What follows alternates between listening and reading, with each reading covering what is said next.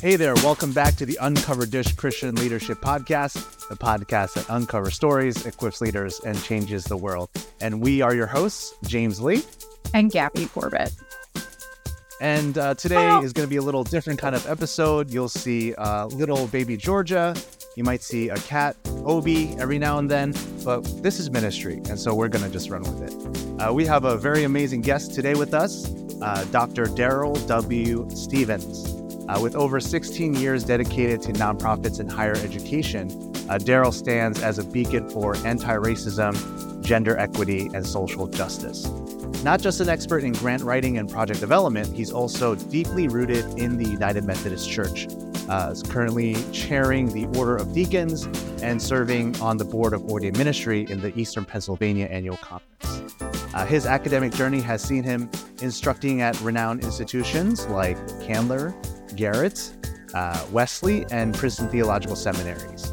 Currently, he serves as the Director of United Methodist Studies at Lancaster Theological Seminary, and through it all, he remains a fervent advocate for positive change. Darryl, we're so glad that you're here. Well, thank you, James. Thank you, Gabby. It's an honor to be with you today. We're so glad to have you with us. I know Georgia doesn't sound like she's really glad to have you with us, but it is good to see you. So those of you who don't know, Darryl was also my professor when I was at Princeton, so it is good to see you back in this context. So for those of us who may not know, can you give us an overview of the United Methodist Diaconate and its place in the Methodist history, and just an overview of kind of what it is and how it exists in our system? Well, thank you, Gabby. I'd be glad to provide an overview of the Diaconate and Methodism. Let me begin with a description and definition. Diaconia is a form of Christian-motivated social service. It was originally modeled on Jesus' insistence on serving his own disciples in Luke chapter 22. Deacons are also mentioned in the book of Acts and were active in the early church. Today, diaconia is focused not only on serving others, but also advocating for others, empowering them, and joining them in solidarity to build participatory community. Diaconia is a call to all Christians to alleviate suffering and promote justice, peace, and human dignity. One colleague of mine said simply, diaconia is gospel action. The diaconate is an essential expression of mission arising from baptism. Thus, we speak both of the priesthood of all believers as well as the diaconate of all believers.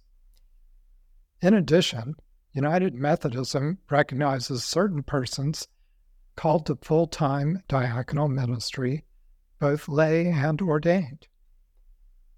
United Methodist Diaconia is expressed through two orders, or covenant communities.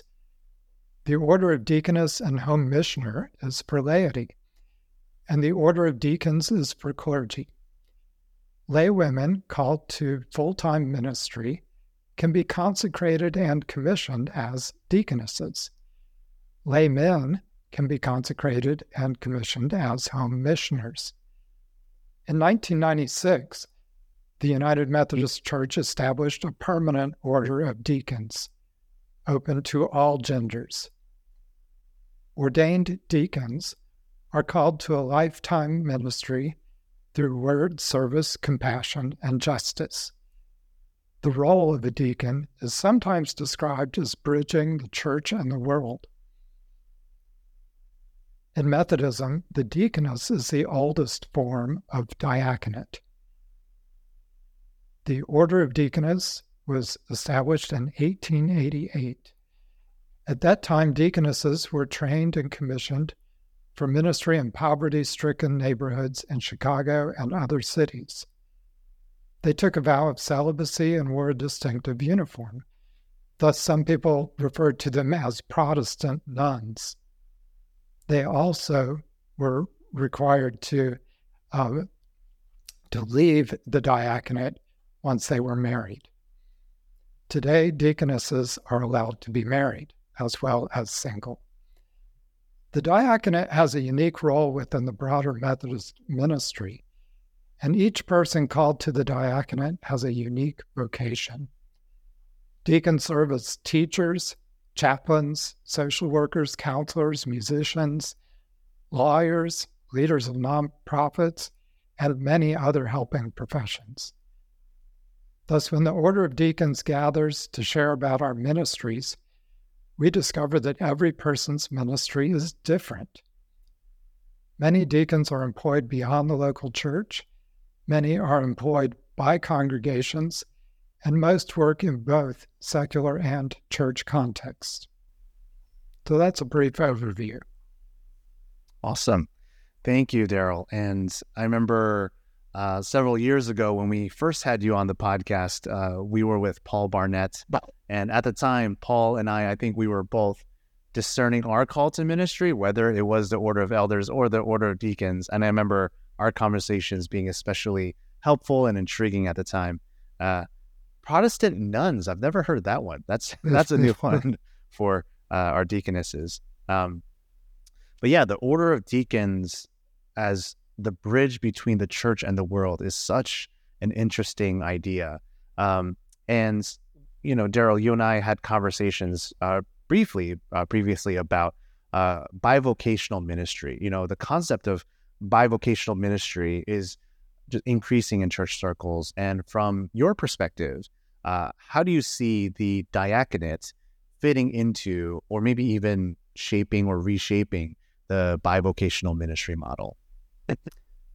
Well, the diaconate is bivocational or even multivocational almost by its nature.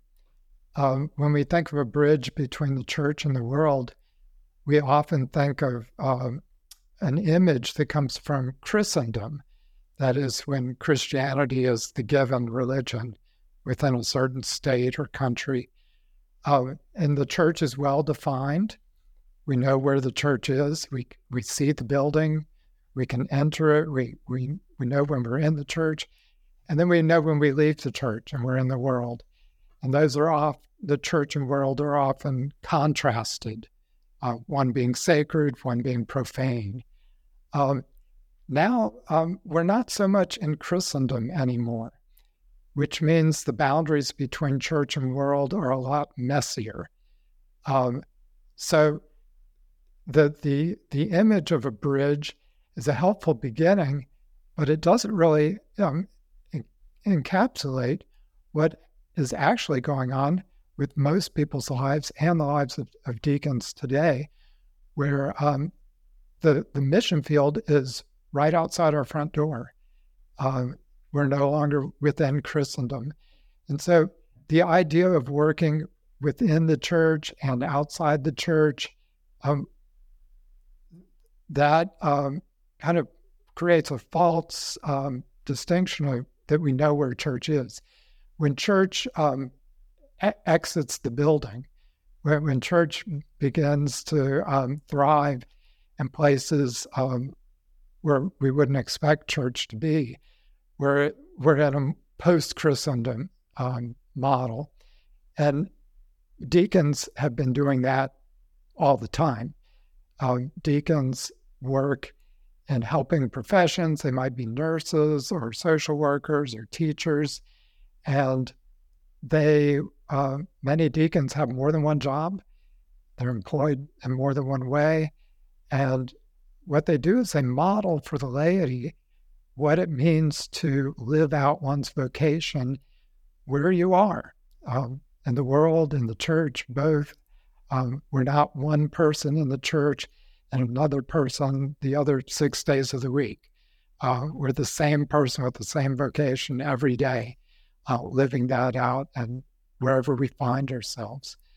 So really, we model the ministry of all Christians as deacons and deaconesses and home missioners, and how that can reshape the church is by helping people realize that they can be in ministry, they can live out their baptism wherever they work.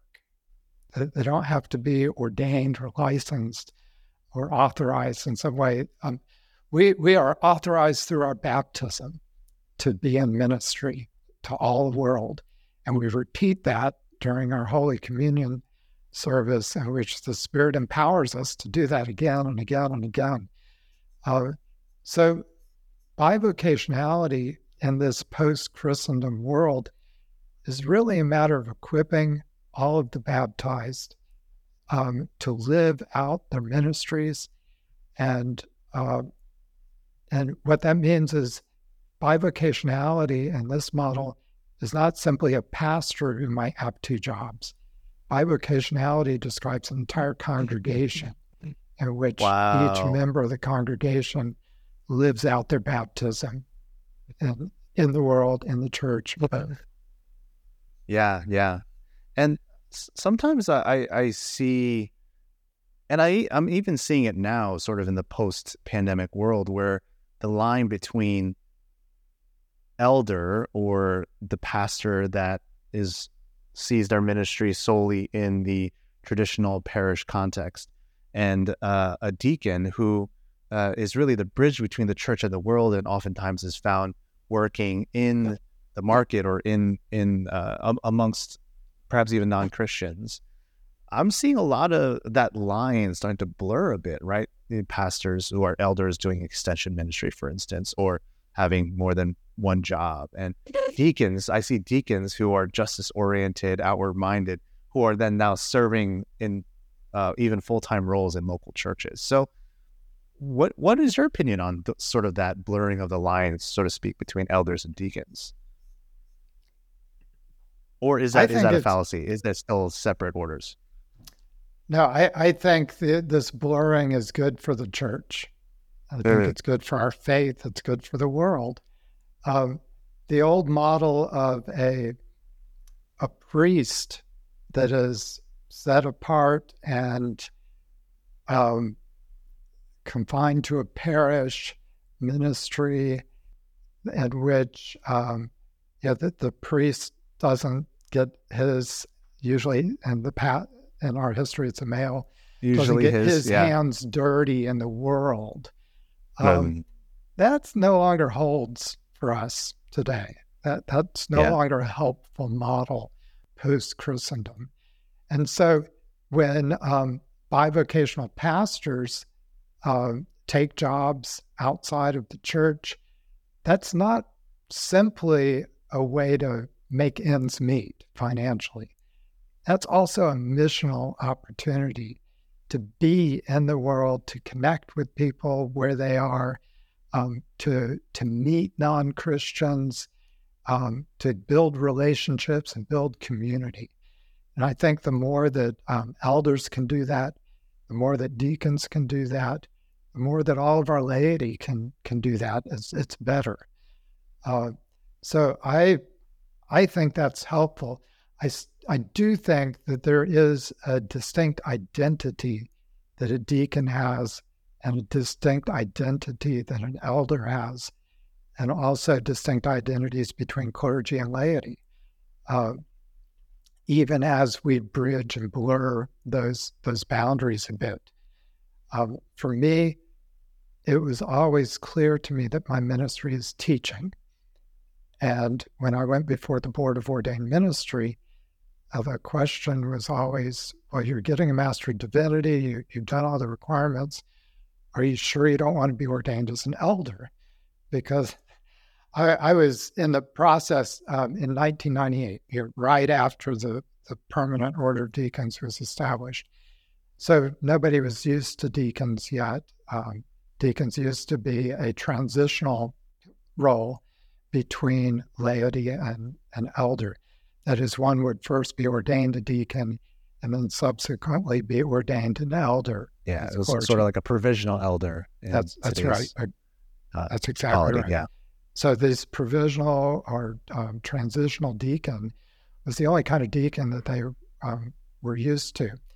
So when I came through, the question was always, why would you settle for being a deacon?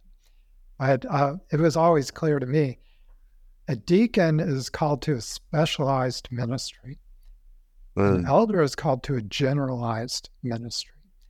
An elder is called to a pastoral ministry which covers a whole range of skills and expectations, and you're leading a community of faith. A deacon is called to a specialized ministry. My ministry is teaching.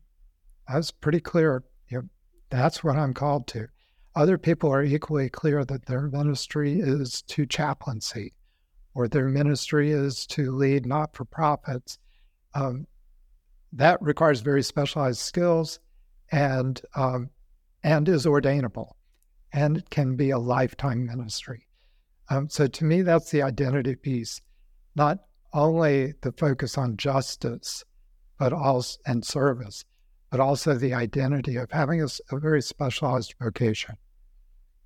I saw some movements a little while ago, but do you believe that it would be appropriate to one day for deacons to have sacramental authority?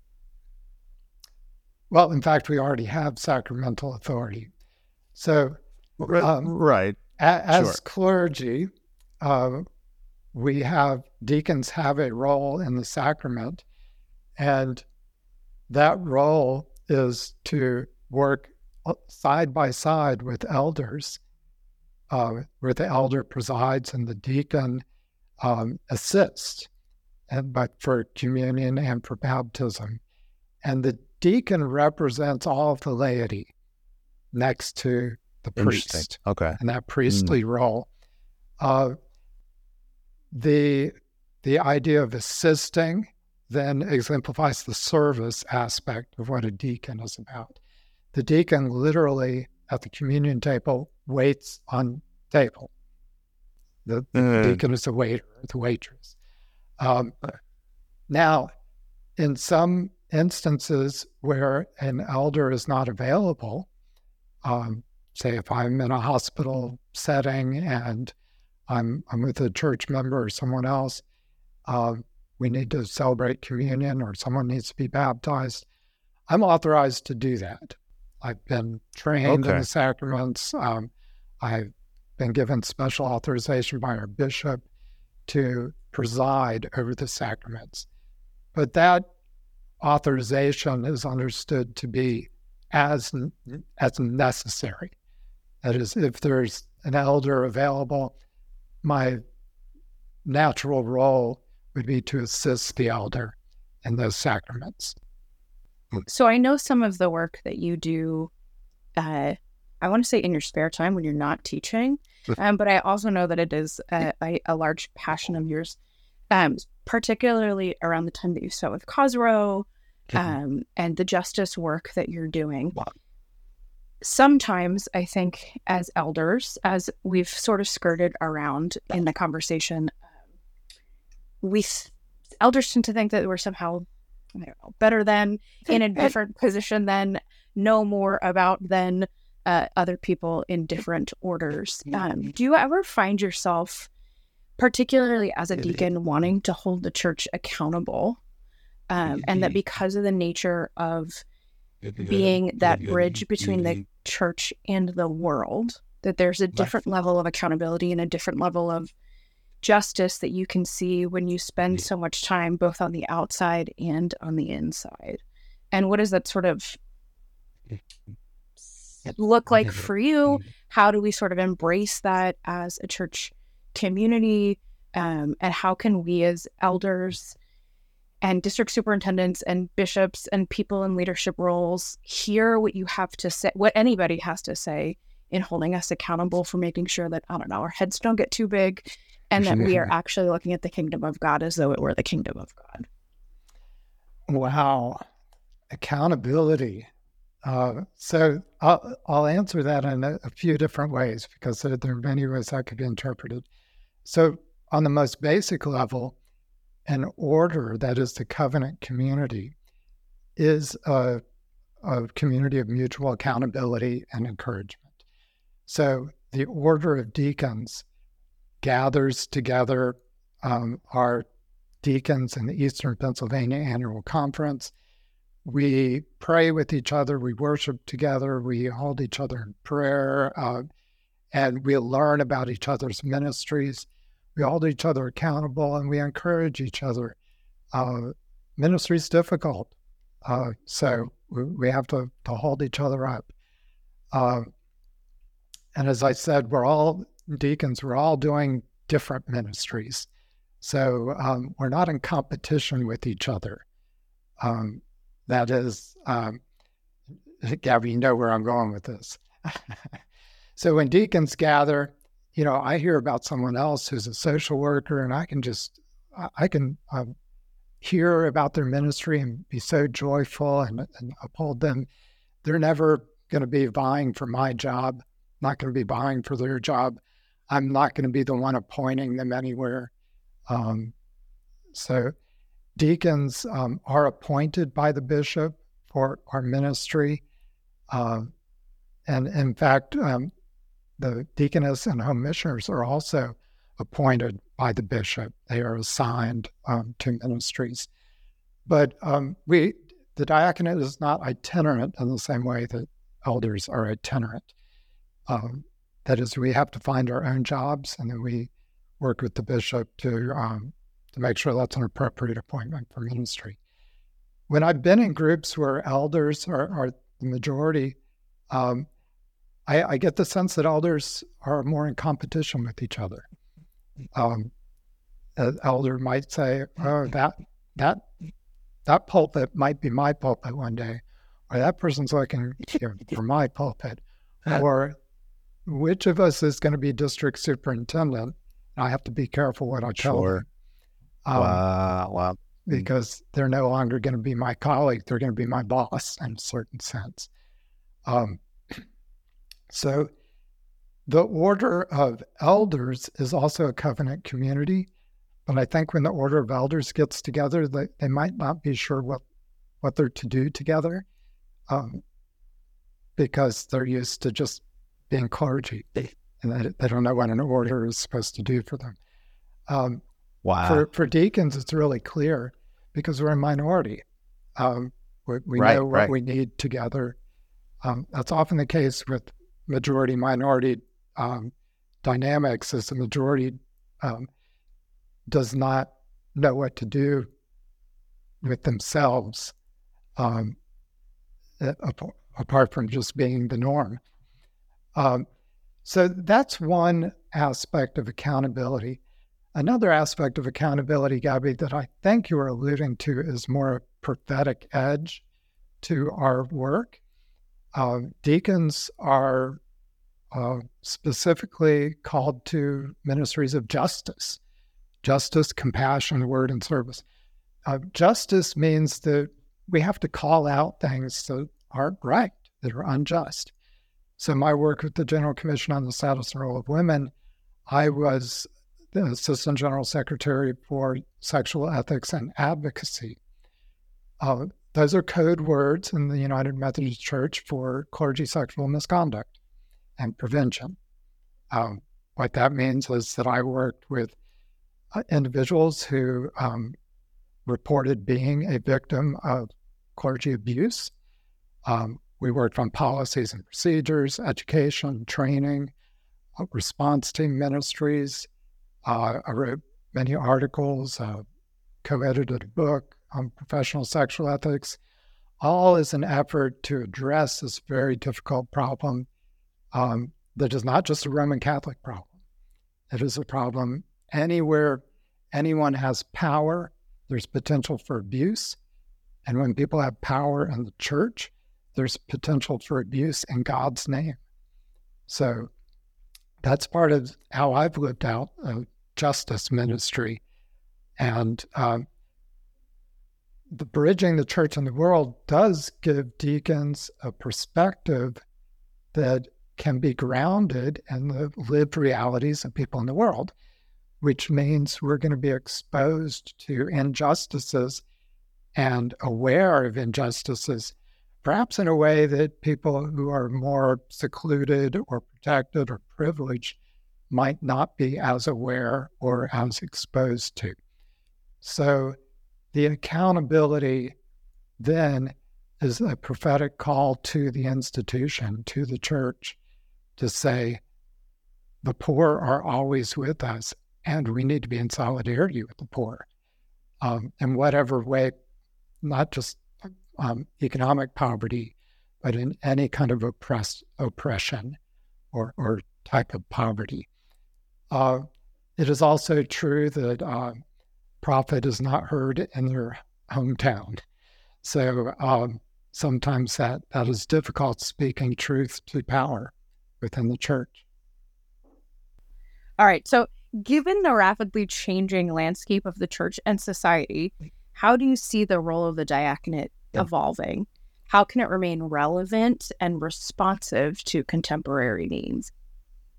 All right. So we did brush on this a little bit when you were asking about church and world, but I wanted to say that as far as relevancy and responsiveness, as long as there is suffering, as long as there is a need for human community, as long as discipleship involves our whole selves and our whole lives, the diaconate will be relevant to the church and to its participation in God's mission.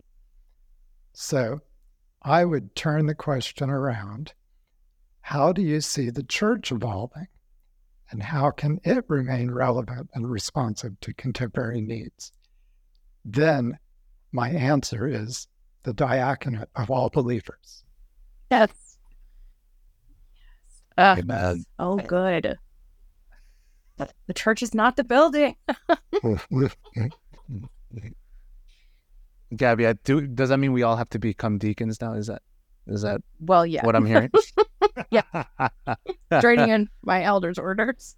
Well, Yeah, and that's that right. was the value, actually, of the transitional deacon being ordained a deacon first, is that the elder is always a deacon. You don't rescind your deacon's orders when you become an elder. But the transitional deacon exemplified the fact that as the minister of all Christians, you're part of the diaconate and how you represent, you're called out to represent the diaconate. And that's always a part of who you are, even when you go on to be ordained as an elder. So I think we lost a little bit of symbolism there when we lost the transitional deacon. But if you recall your baptism, remember your baptism, you are still a child of God, participating in the ministry of all Christians. That means even as in the priestly role, you participate in the diaconate of all believers, just as all of us do. Yeah. And, earlier this summer, I went on a trip with some folks to the Tanzania annual conference, and we got to participate in their ordination service. And they still have the pre-96 method of ordaining deacons and then deacons then becoming elders. And so it was fascinating to see how they did that. So deacons, you have the stole that goes across. So they would have a stole that they would tie at the hip. And then when the deacon became an elder, they untied it and then they turned the stole around to go down around the neck. And I thought that was fascinating. That was very interesting to see the order of deacons and elders. They still have that method. So Gabby, I don't want you to lose your elder identity, but I don't want you to forget your deacon identity either. There it is. I love that. That's great. It's also really helpful to think about. So I sit on DCOM. James sits on Boom. I don't know if that's information that he wants out there, but I think one of the tasks that we're always held to as well is helping people discern the difference, like discern their call, right? And are you called to the diaconate? Are you called to deacon's orders? Are you called to elders' orders? And I think just like you experienced, I think that mentality is still sort of held over. Like, well, if you've gotten your master's of divinity, you've done all these other things, why don't you just want to be ordained as an elder? And I think that the more conversation that we have and the broader we can look at the depth of our call and all of the different facets of the way that we are called to be the priesthood of all believers, what all of us have been called to do, vocation in the world, I think that'll help us do our work better too, so that we are helping people really live out what God has uniquely and specifically called them to. Amen. Amen to that. Amen. I will say during clergy session of annual conference, I always get a little, well, or when there are gatherings of elders, I'm always like, I wonder what the deacons are doing. There's, I want to say there's a somehow we little know bit the of deacons jealousy. are having a lot more fun than we are. Yeah, exactly. Yeah, I won't deny it it. is. Well, Darryl, I'm so glad that you came on the podcast and kind of got us thinking again about a lot of these things. For those who may be listening and feeling a call to the diaconate and possibly considering a bivocational path, what advice would you give them? Are there any resources or practices that you'd recommend to help them discern and navigate their journey? Absolutely. The Christian as Minister is a book that your pastor will give you if you say, I think God might be calling me to something. And that will lay out some of the various ministries, both lay and ordained. The General Board of Higher Education and Ministry has resources on ordained deacons. United Women in Faith manages the office of Deaconess and Home Missioner and has discernment events and resources on the lay diaconate. So I encourage folks to visit those resources within the United Methodist Church. On my website, I have resources on an ecumenical project I'm doing on diaconal studies. So I've been working with nearly 24 professionals, professors and practitioners from around the world to put together a book on diaconal studies for North America. So these are Lutherans, Anglicans, and United Church traditions, as well as Methodists who are working on that. So on my website, I have some resources on that. All right. Well, we are starting to run out of time here, so we'll bring it to a close. Darryl, thank you so much for coming to the podcast and talking with us. We do have one last question that we ask all of our guests, and I'll ask this time. Here's the question. So we are the Uncovered Dish podcast because we are Methodists and we love covered dish dinners. It's just part of our Methodist DNA. And so here's the question. If you could have one dish for the rest of your life, breakfast, lunch, and dinner, no variations, what would that one dish be? Oh, James, that's such a ridiculous question to have the same food for the rest of my life. But, when I travel, I going to conferences or workshops or things, I look for my comfort food, and that would be a good stir fry because I get fresh vegetables, I get meat, and it's a nice tasty sauce and rice. It just sustains me, and I think I could probably eat that every day. Stir fry, breakfast, lunch, and dinner. That's it. Well, thank you again, Darryl, for coming on the podcast. For those of you who like to go to his website, learn more about his writings, and so on and so forth, you can find him on his website at darrylwstevens.com. That's DarrylWstevens.com. Dr. Darryl Stevens, thank you so much for coming on the podcast again, and we look forward to talking to you soon. Thank you, Gabby. Thank you, Lee. James. All right. Take care. And thank you, Georgia and Obi. See you all soon.